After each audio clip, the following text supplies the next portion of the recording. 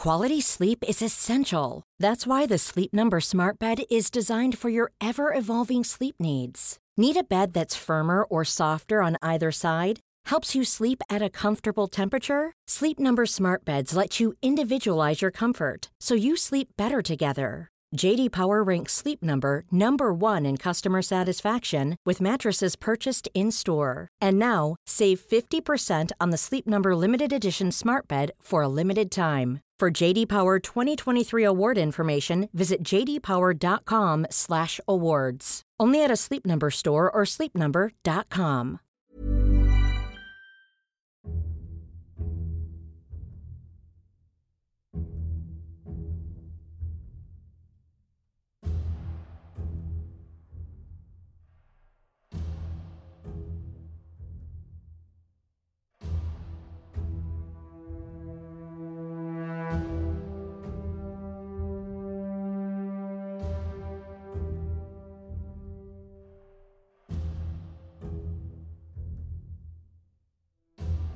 Welcome to A History of Europe, Key Battles podcast.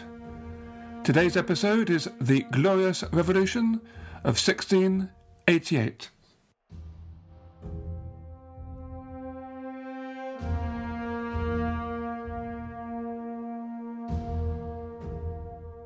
In early November 1688, a huge fleet of ships appeared in view from the southern shoreline of England. The invasion force which approached comprised 463 ships in total, roughly twice the size of the Spanish Armada, which had sailed the same waters exactly 100 years before. Taking advantage of a strong, favourable wind, the fleet headed westward along the English Channel.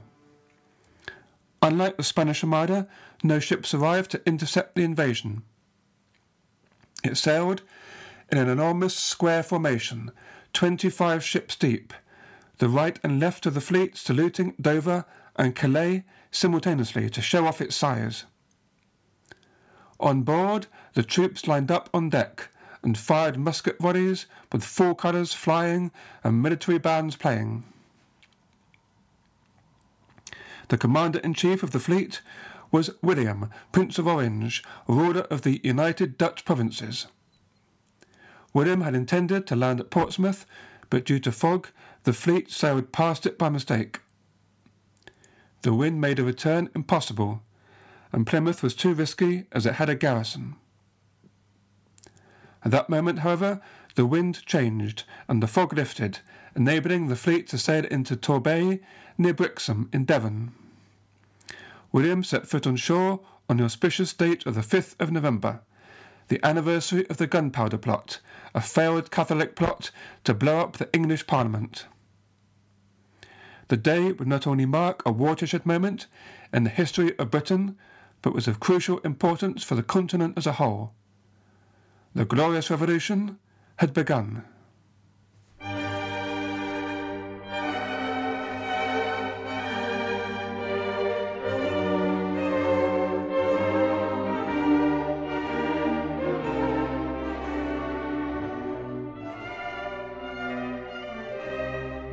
Like most states of the time, Britain in this period was a so-called composite state, made up of diverse units acquired either by dynastic union, by military conquest, or by political negotiation. In Britain's case, it was a dynastic union of the crowns of England and Scotland, to which Ireland had been attached by conquest and colonisation. The three kingdoms of England, Scotland and Ireland, although united under one monarchy, had separate political institutions, types of society, and crucially different religions. In England, the Anglican Church; in Scotland, the Presbyterians; and in Ireland, the Catholic Church. England had by far the largest population, about 5 million, compared with about 2.5 million in Ireland, about 1 million in Scotland, and about 400,000 in Wales. Over 1/10 of the English population lived in and around London, far larger than any other city in the country. Dublin had perhaps then 60,000 inhabitants, but only 3 other settlements had more than 20,000 people. Edinburgh had 40,000, and Norwich and Bristol each 30,000. In Scotland, the population was densest in the lowlands in the south, while in Ireland there were 2 centres of population, one around Dublin and the other around Cork and Limerick in the west. The prospect of a closer union between Scotland and England was much discussed in the 17th century.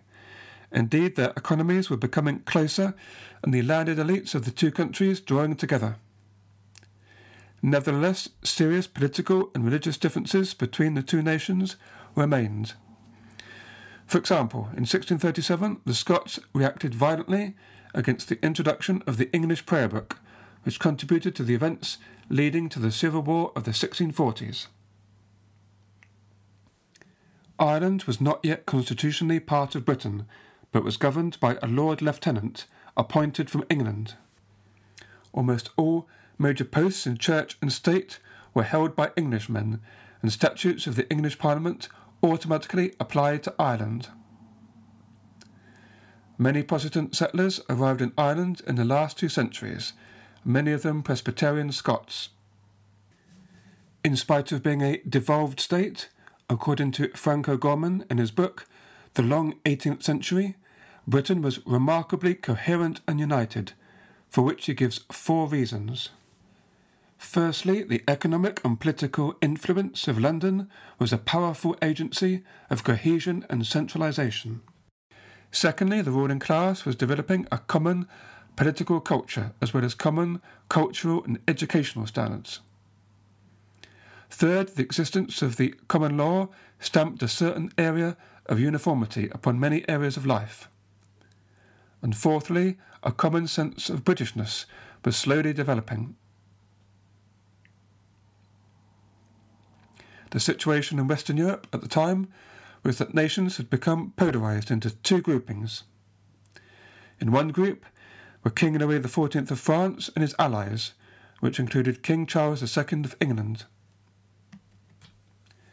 By secret treaty, Charles received a regular subsidy from the French treasury in order to secure English participation in an anti-Dutch alliance. The members of the other group were all to some extent alarmed by French expansionism and sought to form a united front to resist French threats to their borders or interests. They included Spain, the Austrian Habsburg Empire, and the princes of the German Rhineland, whose lands bordered France, and were therefore potential targets of French aggression. Many countries had pro- and anti-French factions, including the United Dutch Provinces. The leader of the anti-French faction was William, Prince of Orange, whose family had for many years been stadtholders or chief magistrates of several of the Dutch provinces. William's first years were difficult as his father died when he was an infant, but his opportunity arrived in the year 1672 when the French invaded the Dutch provinces. Following the overthrow of the Dutch government, William was appointed Captain General and managed to thwart the French by opening the dikes and flooding the country around Amsterdam.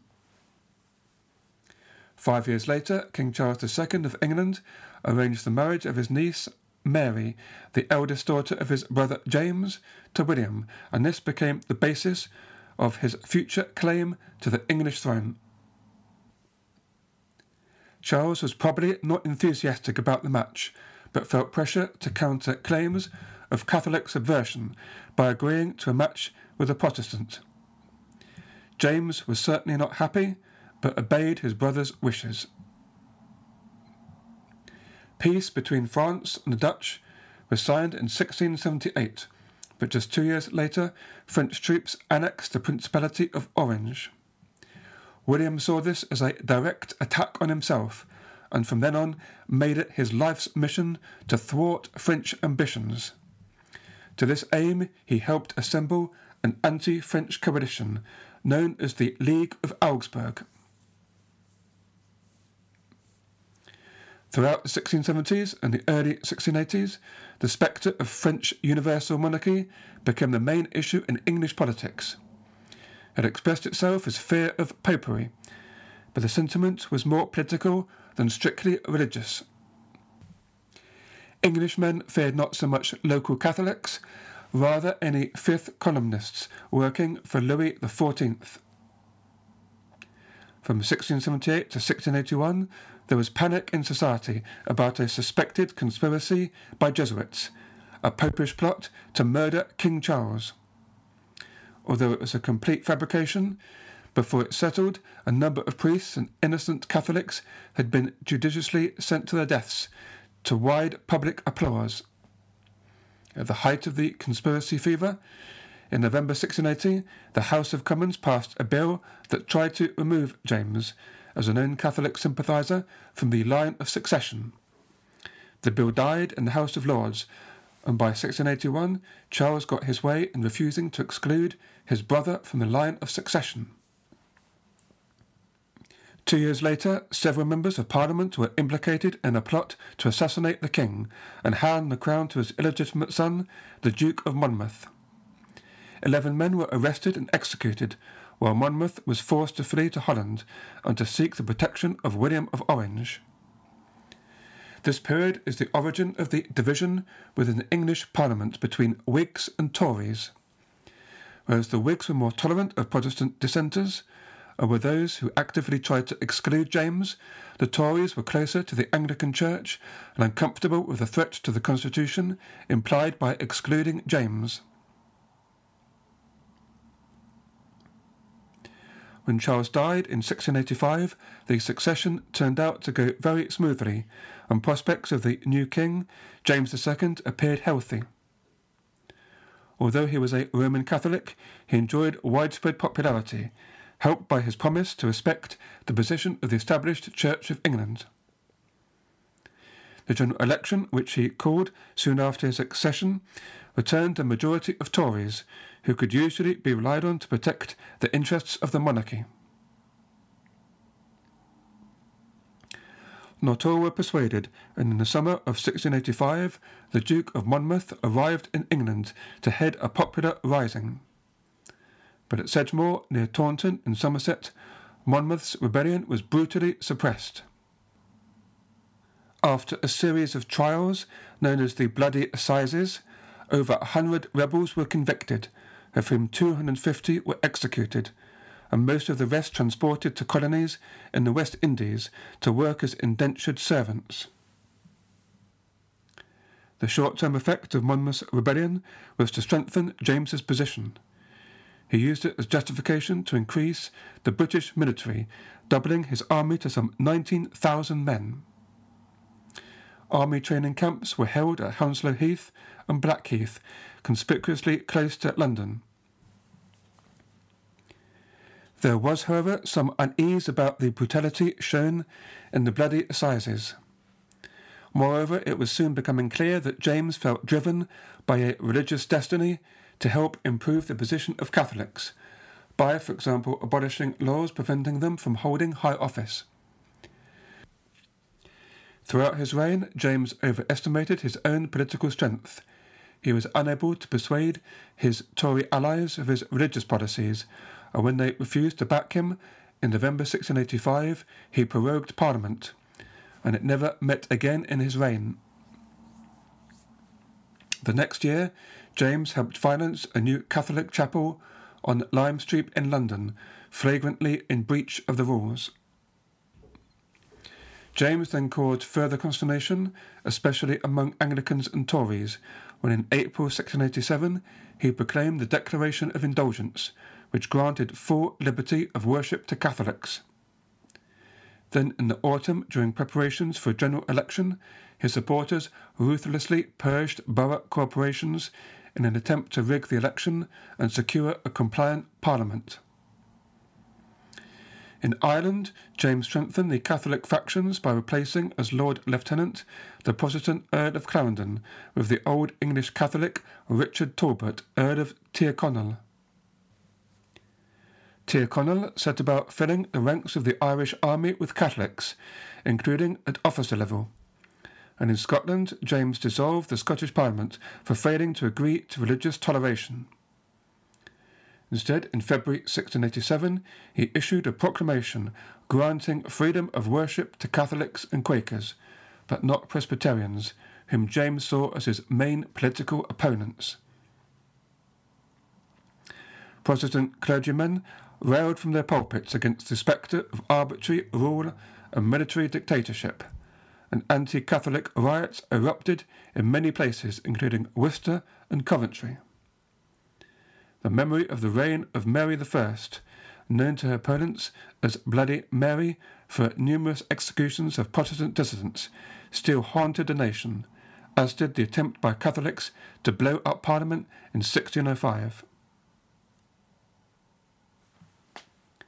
In spite of growing unease at James's rule, there was at first no immediate threat to his authority.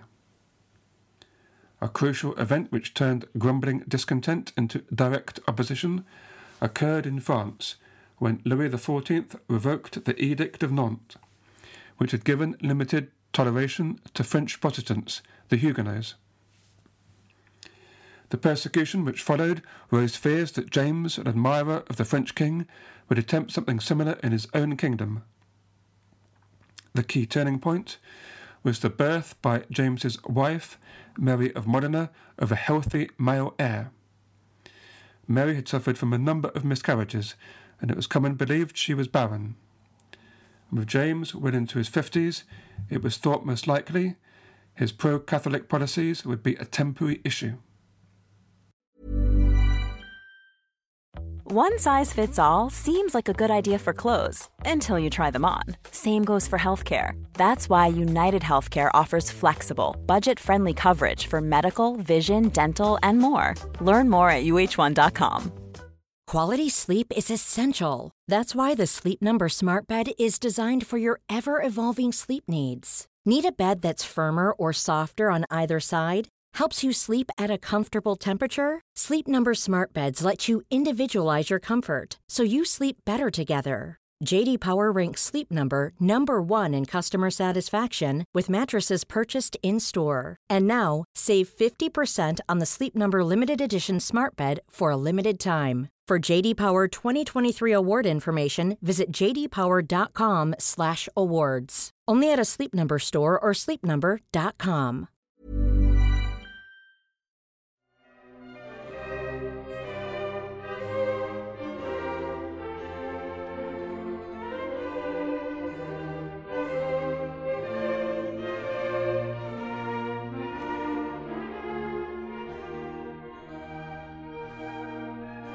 Fear of a potential Catholic dynasty was met with great alarm in Holland, for a Catholic king was much more likely to ally with the French, who once again were threatening their neighbours' borders. Louis's revocation of the Edict of Nantes had also aroused great concern in the Dutch Republic, and an increasing number of regents began to accept that William's belligerent attitude to France was justified. William increased his political support when a former opponent, Anthony Heinsius, became a convert to this view when he was sent to a mission to Versailles. There he was reported to be struck by the arrogance of Louis's ambitions, and from that moment became one of William's most fervent supporters. Before the birth of James's son, it was William of Orange's wife, Mary, who was first in line to the English throne, so William quickly had to decide whether to invade England and claim the throne. At first look, it seemed like an audacious gamble, although the benefits would be immense. He made no move until he received firm assurances of English support. That the Catholic policies of James II were unpopular were obvious to everybody, but whether the people would rise against them was uncertain. William was not to be lured into action by vague promises. He used his contacts in England to calculate the level of support he might receive if he made an intervention, and was persuaded when he received a secret written invitation from 7 of England's leading statesmen. In the Dutch Parliament he argued that Louis XIV's France was becoming ever more dangerous, and although the States General had some fears if William were to rule in England, they agreed to fund the expedition. By autumn 1688, a renewal of conflict on the continent between France and her neighbours appeared imminent, and the English king was not clear which side he supported. On the 20th of September, William published a pamphlet explaining to the Dutch why he was embarking on this dangerous voyage. He presented William as a Protestant crusader intent on restoring the right and just government of England. On the 8th of October 1688, Louis XIV's army invaded Alsace and seized the city of Philipsburg. This aggressive action helped William to persuade the Dutch to back the invasion of England, more so because the commitment of French troops there meant there was no immediate danger of a naval attack on the Republic. William also persuaded Frederick, the new Elector of Brandenburg, to protect the Republic's frontiers along the Rhine, as well as to provide some troops for the expedition. James took some time to believe the rumours of potential invasion by his daughter and son-in-law, but when he heard confirmation it was happening, he began to panic. He issued writs to summon Parliament the next year and agreed to concessions on religious policy in an effort to shore up his support. But it was all certainly too late to stop the invasion taking place. To strengthen the army, troops from Ireland were summoned to southern England. However, this was counterproductive, as it heightened fears among the English population about a Catholic army in their midst, and the king lost more support as a result. William was taking a risk settling sail so late in the year, but he was fortunate that the winds which blew the Dutch ships along the channel at the same time bottled up James' ships in the Thames estuary, a stroke of luck which was afterwards given a name of the Protestant winds. William was able to land an army of 20,000 men in Devon on the 5th of November. The presence of English and Scottish elements in the army gave it a degree of British identity and helped provide legitimacy.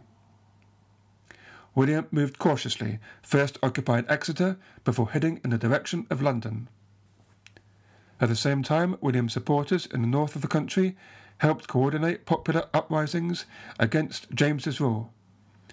And on the 14th of November, riots broke out across London. Furious at the perceived threats of popery and tyranny, they targeted Catholics and James's supporters. On the same day occurred the first high-profile defection from James's to William's camp, when Edward Hyde, Viscount of Cornbury, eldest son of James's former Irish Viceroy, the Earl of Clarendon, publicly swore loyalty to the Prince of Orange. On the 17th of November, James arrived in Windsor Castle. On hearing news of events, he became concerned about his infant son and ordered him to be taken to Portsmouth in secret, and for his minders to set sail to France if necessary.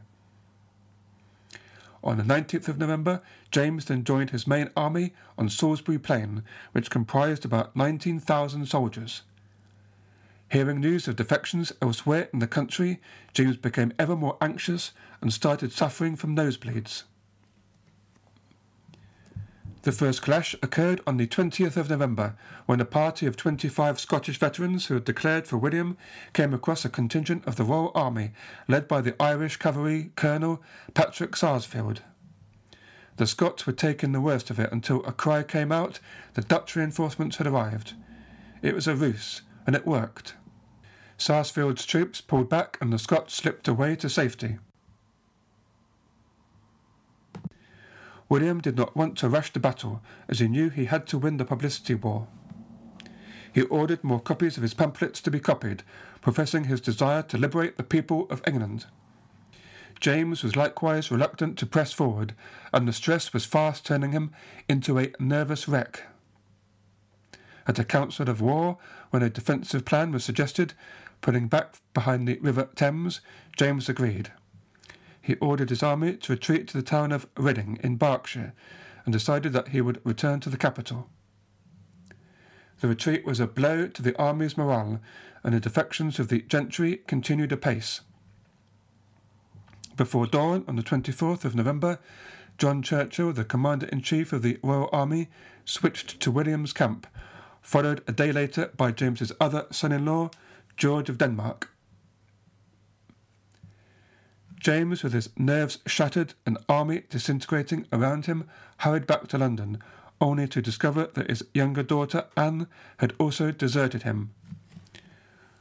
"God help me," he was said to have exclaimed, "my own children have forsaken me." Meanwhile, the Williamite army continued to advance, and another skirmish occurred, this time at Reading, where an advanced guard of the Prince's army ran into a contingent of Irish dragoons. The Dutch achieved the upper hand and soon took control of the town. In despair, James resolved to flee the country. Accompanied by just 2 Catholic courtiers, dressed in plain clothes, James rode towards Kent.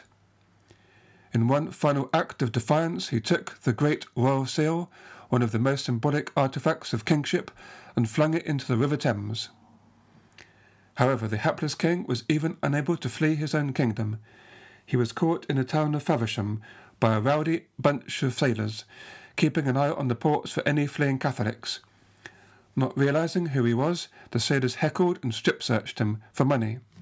When he was brought to an inn and finally recognized, he was escorted back to the capital. Back in London, James briefly attempted to recommence government. He sent an envoy to William to arrange for a personal meeting. William's preference was for James to leave the country, so exploiting the king's fears, sent him a message that he could no longer guarantee his well-being, and that James, for his own safety, had better leave London.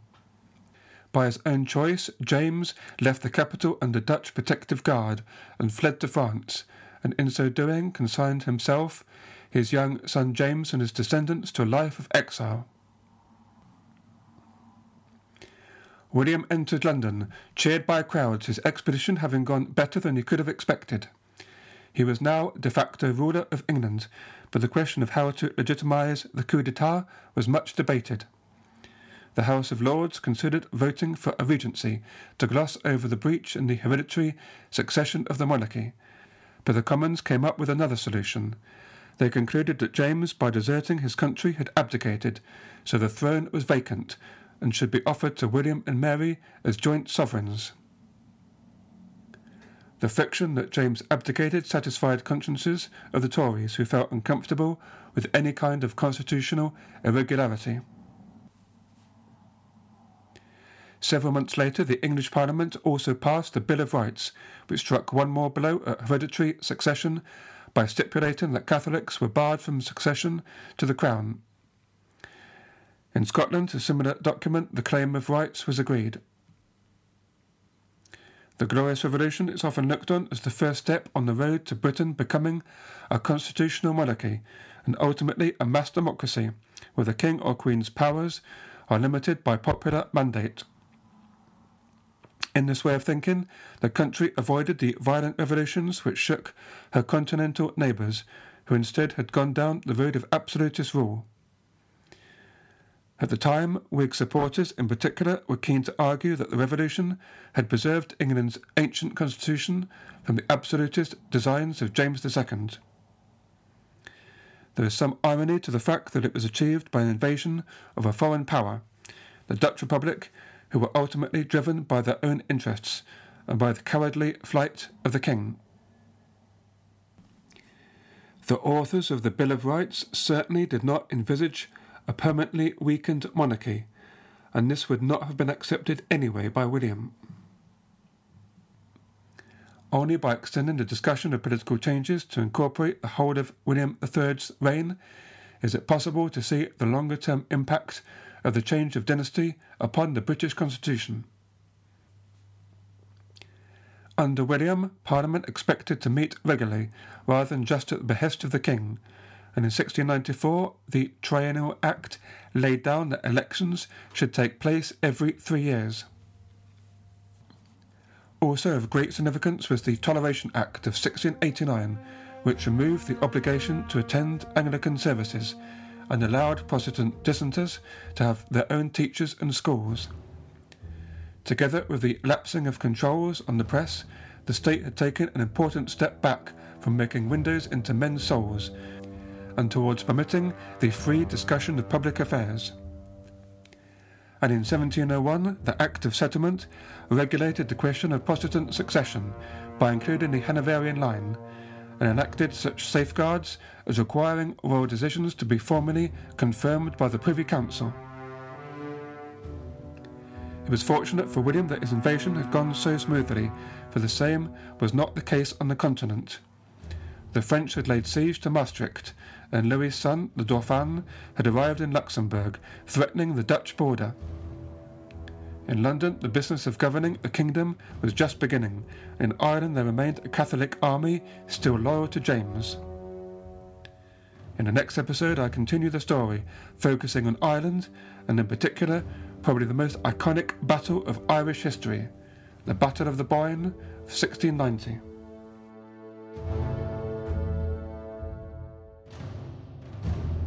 Thank you for listening to a History of Europe Key Battles podcast.